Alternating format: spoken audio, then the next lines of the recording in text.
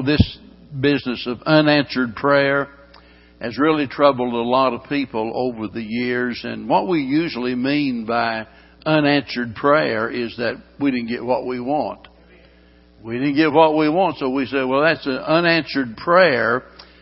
But that doesn't mean God didn't answer. You see, there's a sense in which you could actually say God always answers prayer. Yes, no, or wait.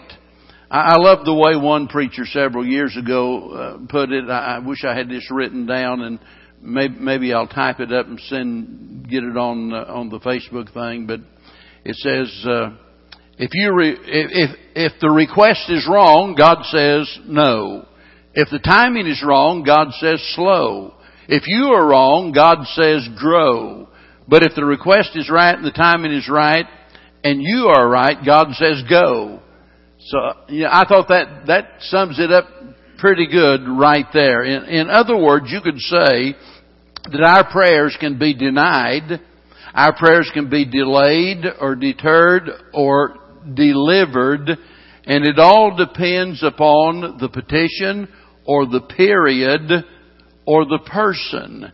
And so we could talk a lot about that, and we're going to just leave it there. But to simplify things, I'm just going to give you a list tonight of 10 things that causes what we would call unanswered prayer. But I want you to just stop, and we've done this 2 or 3 times before during this series, and I want you to imagine if God just sent out an announcement saying, as of,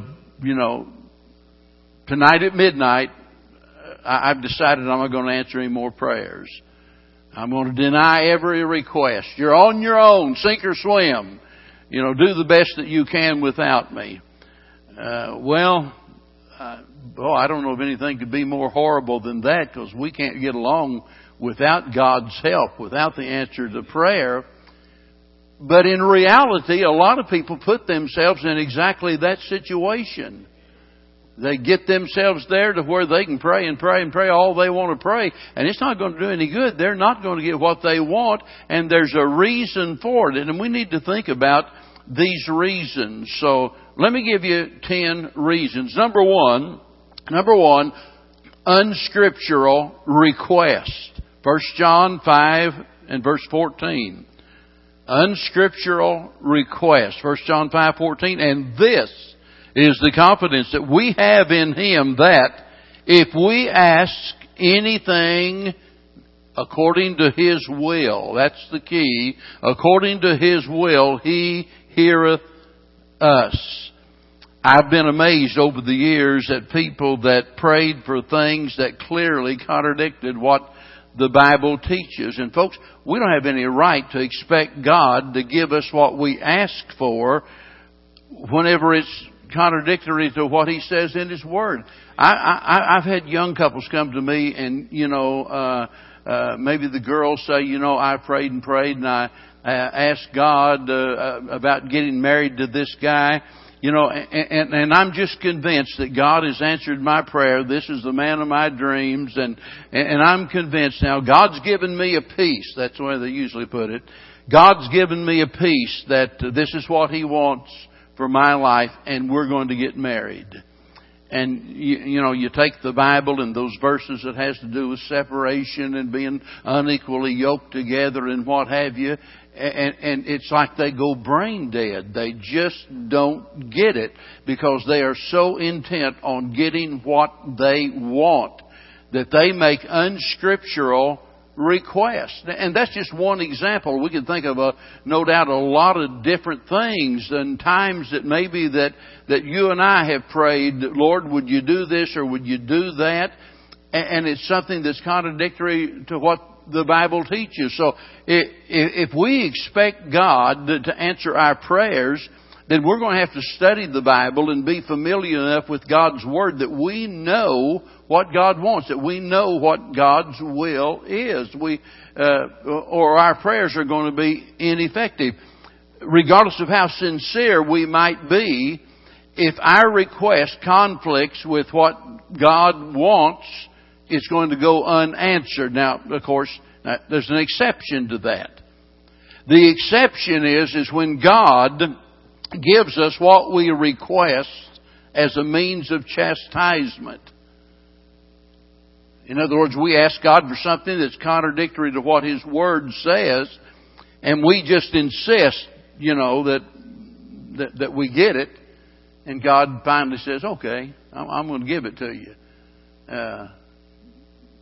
That's what happened to Israel, wasn't it? They said, we want a king. We want to be like all of the other nations. We don't like the way this setup is. We got a better idea, and so give us a king. And so God said, okay, here. And boy, did you notice that God, whenever He picked Saul to be the king, He chose what man would call the cream of the crop. This dude stood head and shoulders above everybody else. I mean, he had all of the qualifications. There was no reason for him to fail, speaking from the human standpoint, and he was a miserable failure. But then, of course, whenever God's man came on the scene, there was no earthly explanation why he ought to be a success, and he was this scrawny little shepherd boy. I mean, good night. This kid didn't stand a chance, humanly speaking. And so God chose the foolish things of this world to confound the wise. So there is that exception. That if you just nag and persist, it just might be that in order to correct you, God will say, okay, I'm going to give you what you want. Kind of like the story about the kid that I've told a jillion times and you're getting tired of hearing, and he wanted a wasp and his daddy let him have it. And so, he got stung. Well, that's the way God is. Sometimes we have to get stung before we realize that we're in the wrong. The second thing is useless words. Matthew chapter 6 and verse number 7. Useless words, and here's what it says: use not vain repetitions. Now, if this wasn't important, God would not have mentioned it. And if it's in the Bible, it's important. But we need to understand what He means by vain repetitions, and I've talked about this a time or two before, just briefly.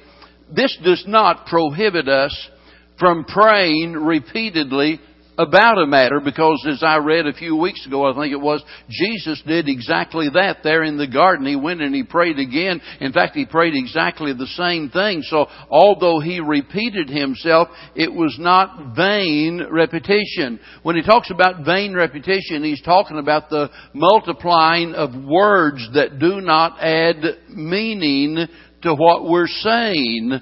And it's the same thing basically as what chanting is to the heathen. And they, the different heathen religions, they're big on chanting.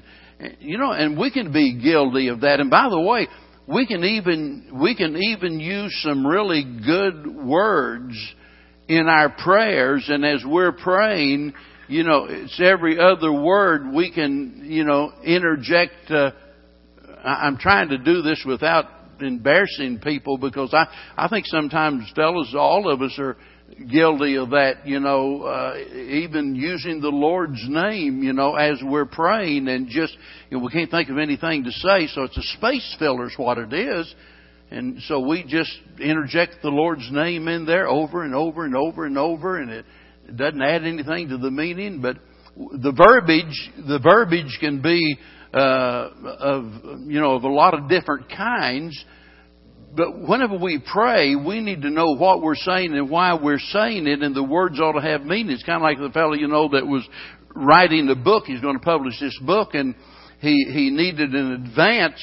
He was, getting hard up on money and what have you, so he wired the publisher and said, well, how much advance will you pay for my latest novel of 50,000 words? And they sent him back a letter saying, well, it said, how important are the words? How important are the words? And, it's a good way to look at our prayers when we pray. How important are the words? Are we just talking, or are we really putting our feelings and our desires, into words that express what we really need? Lehman Strauss, who used to be one of my very favorite writers, he said, and of course he's just surmising how God might feel. And he said, it must be a frustrated experience for God to listen to millions of prayers that say nothing, ask for nothing, and expect nothing. Well, I don't know how it feels for God to listen to all of those prayers, and I know God knows we're just human and we don't do anything perfectly. I understand that, but it really makes a good point that when we're addressing the King of Kings and the Lord of Lords, and we say nothing, ask for nothing, expect nothing, we're just praying because we ought to pray, and so we pray, but we're using useless words, and we can't expect God to grant our request whenever we're just spouting out a bunch of useless words. Number 3, unnecessary things. James 4, verse number 3. Unnecessary things. He says, ye ask and receive not. Now he's going to tell us why. Because ye ask amiss, that ye may consume it upon your lust. I'm just totally convinced that we're all more selfish than what we'd like to admit. I really believe we are. And I don't mean to fling out accusations against you, but I know what human nature is, and I know how selfish we can be. And we all fight this thing of trying to be content in the world. And boy, that's a big struggle.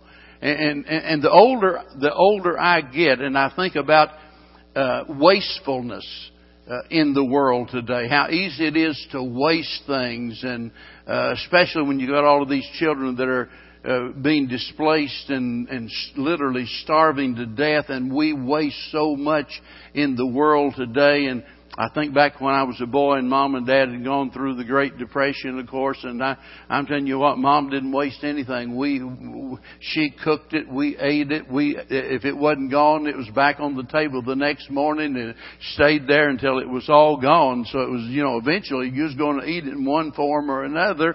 If it ended up being in the stew some way, you was going to eat it. Well, nowadays we prosper so much, boy, we waste so much. And the thing about it is, and here's the thing, I often think about that, and I'll maybe, say something to Bev, well, yeah, let's eat this, or let's eat it, we don't want to waste it, and what have you. And then I'll walk over there in the office and look on my desk, and it's become a common thing now. Everybody asks, have you seen all Grandpa's pens? If there's anything I don't need, folks, I don't need any more pens. I've got pens, boxes of pens, and pocket knives. And I love pocket knives, but I don't need any more pocket knives. I don't need any more pens. Now, I'm saying all that to say this. We can disguise it any way we want, but if we're not careful, we can be selfish and not even recognize it. And the same thing's true even whenever we're praying, and we'll ask God to do things, and our main desire in all of it is to get something, like he says here, that you can consume it upon your lust. Maybe you remember the man over there in Luke chapter number 12 and verse 13 here, who comes to Jesus with this request. He says, Master, speak to my brother.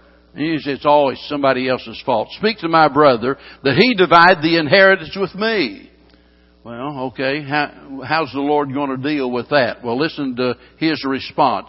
Take heed and beware of covetousness, for a man's life consisteth not in the abundance of the things which he possesseth. And so the Lord knew what was at the heart of the request. The Lord knew that this man had a covetous spirit. He wasn't satisfied with what he had. He wanted more.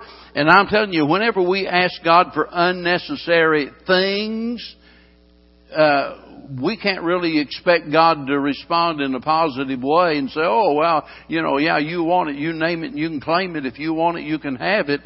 God doesn't work that way. Not if just for the sake of satisfying our lust. Number 4, unsatisfactory motives.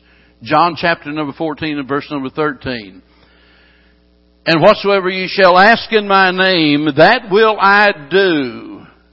Boy, that is a wonderful statement, and a lot of preachers would stop right there and say, okay, there it is, name it and claim it. Whatever you ask in His name, God said He would do it. But wait, the verse doesn't end there. He says that the Father may be glorified in the Son. And you see, God is very much concerned about our motives, why we do what we do. Not just how we do it, but why we do it. And if our prayer is only to gratify self, God's not going to be impressed. Our prayer's going to be hindered. If that's all I want is to gratify self rather than to glorify God. But if I'm praying in a way that God will give me something or enable me to do something that He might in the end be glorified, then I have a right to expect God to answer that prayer, because God cares about motive. And, you know, a lot of times you can do the right thing the wrong way, and it looks good on the outside and impresses others, but it doesn't impress God, because He knows the motive. For example, here's a woman that has an unsaved husband, and so she's praying that her husband might be saved. Well, we say, of course, she ought to do that. He needs to be saved. She ought to pray that he will be saved. What's wrong with that? Well, not anything's wrong with that, but that's not always the whole story. Sometimes what she really means, and God knows what she means, is, Lord, I want a better, different husband. I want a husband that'll treat me right and do right. In other words, the only concern for her might be that his salvation will result in making life easier for her. And so the prayer in reality is all about her. It's nothing about the glory of God. It's not, dear God, pray, I pray that you'll save my husband. And if you don't, he's going to die and go to hell. And Lord, I know it seems impossible. Nobody would believe it. But Lord, I'm praying that you will glorify yourself, that others through his salvation might see the greatness of your grace, and that they too might turn to you for salvation. And so there's a big difference whenever our motives are wrong. And maybe the prime example is there in Matthew chapter 20 and verse 21. The mother of Zebedee's children, and she prayed, quote, "Grant that these my two sons may sit, the one on thy right hand and the other on thy left hand in thy kingdom." Well, that's a mother for you. What's wrong with that? Wow, that sounds like a great prayer, right? No, not really. Not really. And if you think I misjudged her, I want you to notice the Lord's response in verse number 22. Ye know not what ye ask. Lady, you don't even know what you're talking about. And sometimes we don't either, because we pray for things without even giving any consideration as to our motives. There's no concern for God's glory. We could all pray, "Dear Lord, help us to double our attendance this year. By the end of the year, I pray, dear Lord, that we'll be running 400 or 500 in Sunday school instead of what we are." That's going to be our prayer. Okay, the question is why? What difference does it make? Why? Why would that matter? Well, it would matter if God is glorified to a greater degree. That would really matter then. But if we pray for growth just to grow, I don't think God's too impressed with that. It's whenever we're praying that He'll be glorified, that He'll be magnified in all things, that His Word might be spread, that His people might be edified, that His ministry to the lost world might be increased. And when that's our motive, we have a right to believe we'll receive what we pray for. But it can be a big hindrance when we have unsatisfactory motives. Number 5. Unconcern. Mark 11 verse 24. What things soever ye desire, when ye pray, Believe that ye shall receive them, and ye shall have them. Now, that's a great promise, right? But sometimes we overlook a very important part of that. Because although it speaks about the need for faith, and we're going to get to that in just a little bit, I want you to notice there's something else that demands our attention. Notice the word desire. Whatsoever things ye desire. That word is a word in the Greek that is a very strong word. It means crave, beg. That's what it means, to beg, desire, or require. And you know, sometimes I'm afraid there's not much heart in our prayers. And by that, I mean that sometimes we pray out of a mere sense of duty, you know, and there's not a lot of concern about whether or not the prayer is really answered. After all, it's our responsibility to pray, you know. I mean, well, we can't be a good Christian if we don't pray, and so naturally we're going to pray. And we've been around church long enough. We know what we're supposed to pray for, right? Oh yeah, we're going to pray for the missionaries. We're going to pray for our leaders. We're going to pray for all of these things, and yeah, you know, that's all right. And so we discharge our duty by mentioning all of these things in prayer. But boy, I'll tell you, there's a big difference in doing that and begging and pleading and have this burning, aching desire in your heart that God will respond to your prayers. And a lot of times, in one of my favorite sermons, I guess a preacher's entitled to have favorites of his own sermons, you know, but there's some things I just enjoy preaching. It was one of them, it's been 10 years, I guess, since I preached it. It was the only time I've ever preached it, I think. It was but the one word sermon, just the word "oh," that was the text. Oh. And so many times the "oh" is missing out of our religion. We've lost that "oh." We've lost the emotion, the desire. And you go through the Bible and think about what James said. The effectual, fervent prayer of a righteous man availeth much. The effectual, fervent prayer of a righteous man. So just mouthing the words, saying all of the right thing is not enough. There has to be concern, genuine concern on our part. Maybe a better way to say it, there needs to be a sense of desperation in our prayers. It's kind of like Rachel when she prayed to God. She said, "Give me children or else I die." Boy, I mean, you talk about sincere. I mean, that's it. Give me children or I die. Number 6, and I've got to really hurry now. An unbelieving heart. And this gets to the other part of Mark 11:24. Notice here in the other part it says, "Believe that ye shall receive them, and ye shall have them." You see, faith is essential to an effective prayer life, and you already know that, and there's so many verses that relate to that. But unbelieving prayer can be a waste of time because God honors faith. And here's what I want you to remember in this part, and that is that God is offended by our unbelief.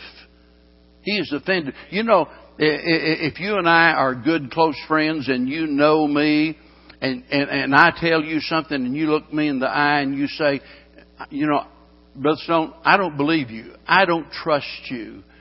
That offends me. I mean, you know me better than that. I mean, I might do a lot of things and I might be wrong in a lot of ways and make a lot of mistakes, but whenever I tell you something, I'm not going to lie to you.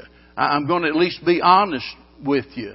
And, I want you to think of me in that way. Well, it offends God. And by the way, God has 1,000,000 times more reason to be offended than I do, because He's perfect and I'm not. But whenever, the Lord says, "Look, I want you to trust me," and then we refuse, it is offensive to God. And that's why the Bible says, "For without faith, it's what? It's impossible to please God." And so I'm going to stop there. There's so much more I could say about that, but I've got to stop and go on to number 7, an unwilling attitude. 1 John 3, verse 22. An unwilling attitude. And notice what John says, "And whatsoever we ask, we receive of Him, But again, the verse doesn't stop there. Notice, because we keep His commandments and do those things that are pleasing in His sight. You know, if we're disobedient, we're out of fellowship with God, and that's going to hinder our prayers. And many times we want God to do something, but we're unwilling to do our part. Look, God's not obligated to do for us what we can do for ourselves. It's kind of like the old saying, you know, God feeds the sparrow but doesn't throw the worm in the nest. That's what I'm talking about. If we can do it, why are we going to ask God to do it, you know? And if we're not willing to do our part, why should we ask God to do everything? Remember whenever Elisha told the three kings and that if they wanted water to go out and what? And dig the ditches. And whenever they went out and they did their part and dug the ditches, what happened? God filled the ditches with water. Now, God could have given them water without them digging the ditches, but in digging the ditches, we see that they had a willing attitude, that they're willing to do what they can. It's sort of like, you know, somebody praying, oh dear God, save all of my children or my grandchildren or my neighbors. I want you to save my friends. I don't want any of them to die and go to hell. And then us never do our part and share the gospel with them. They can't be saved without the gospel. And they've got to hear the gospel of the Lord Jesus Christ in order to be saved. And just sit back and pray, dear Lord, please save them. That's not good enough. We have to be willing to do as He commands if we're going to expect Him to answer our prayer. Now, number eight, an unforgiving spirit. Mark 11. So we're right back there. We was in verse 24 a while ago. And Mark 11, verse 25 and 26. And when ye stand praying, forgive if ye have aught against any, that your Father also which is in heaven may forgive you your trespasses. But if ye do not forgive, neither will your Father which is in heaven forgive your trespasses. Well, you know, think about it. Since we've received forgiveness from God, don't you think we ought to be quick to extend that forgiveness to others? And unforgiveness is one of the most common, one of the most serious problems that we face. For one thing, folks, it's detrimental to our Christian testimony. I mean, how are we going to convince other people to become Christians? How are we going to convince them of God's forgiveness, you know, if we have bitterness in our heart toward them? And so if we're going to have a good testimony before others, we've got to be willing to forgive them. But not only that, not only does it destroy our testimony, it also hinders our prayers, as the Lord says right here. And so if you have bitterness in your heart, if you're nursing a grudge against someone, your prayers are going to be hindered. There's just no doubt about that. We don't have the right to do that. There's the story about the old plantation owner many years ago, and one of the slaves there, the owner happened to catch him reading his Bible. And he wasn't a saved man, so he was highly displeased with that. And he rebuked him, and he said, "Look, Sunday's enough time for you to be reading the Bible. You don't need to be reading the Bible the rest of the week. You know, you belong to me." Da da da. Well, he locked the old Negro slave in the shed. And locked him in the shed. Well, he went by out there in that hot shed, you know, is about to suffocate. And so he goes by much later, and he hears something, and he listens in, and he hears the slave praying.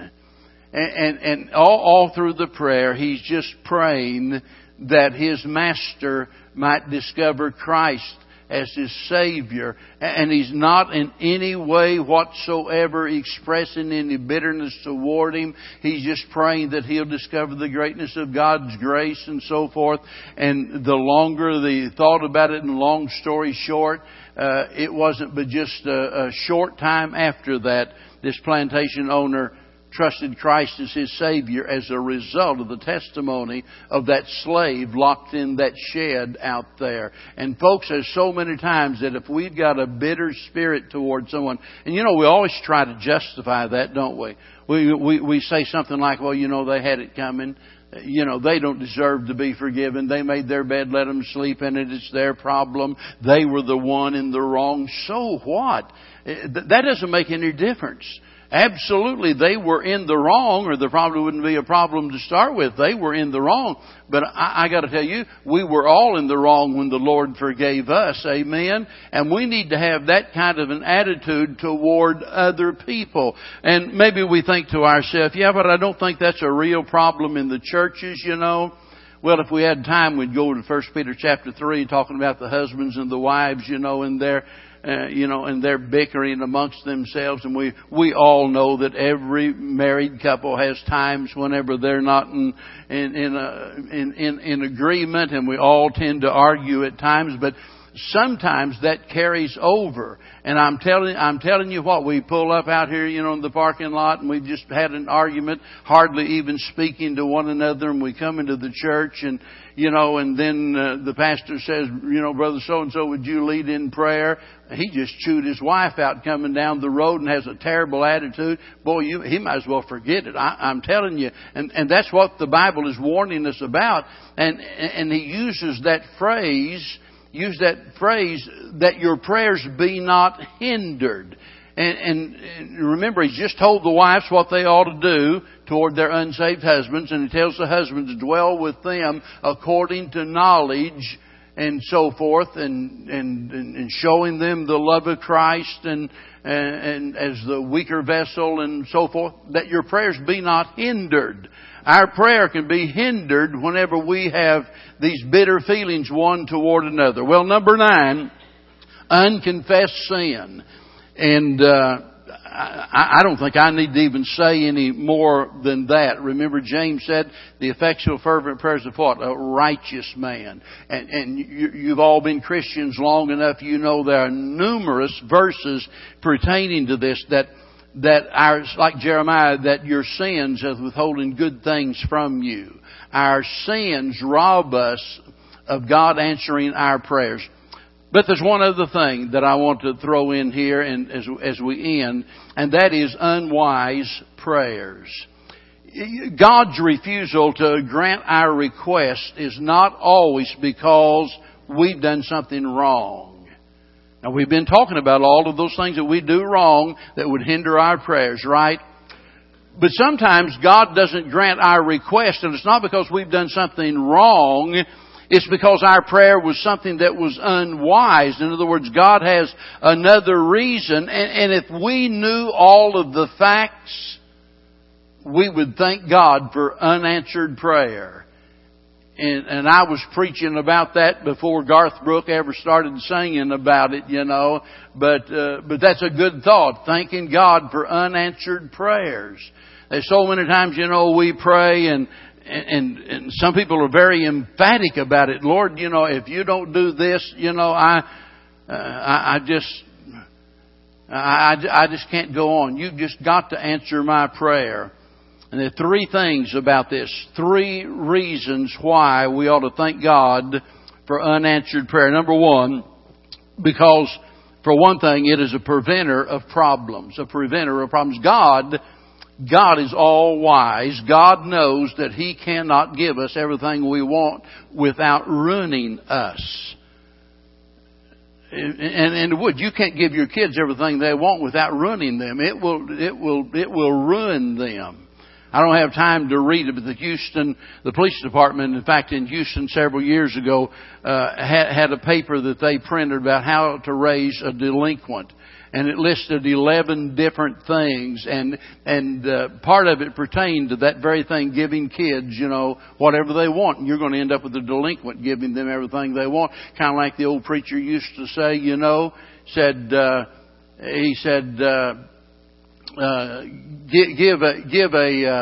pig and a kid everything they want, and you have a fat pig and a spoiled kid.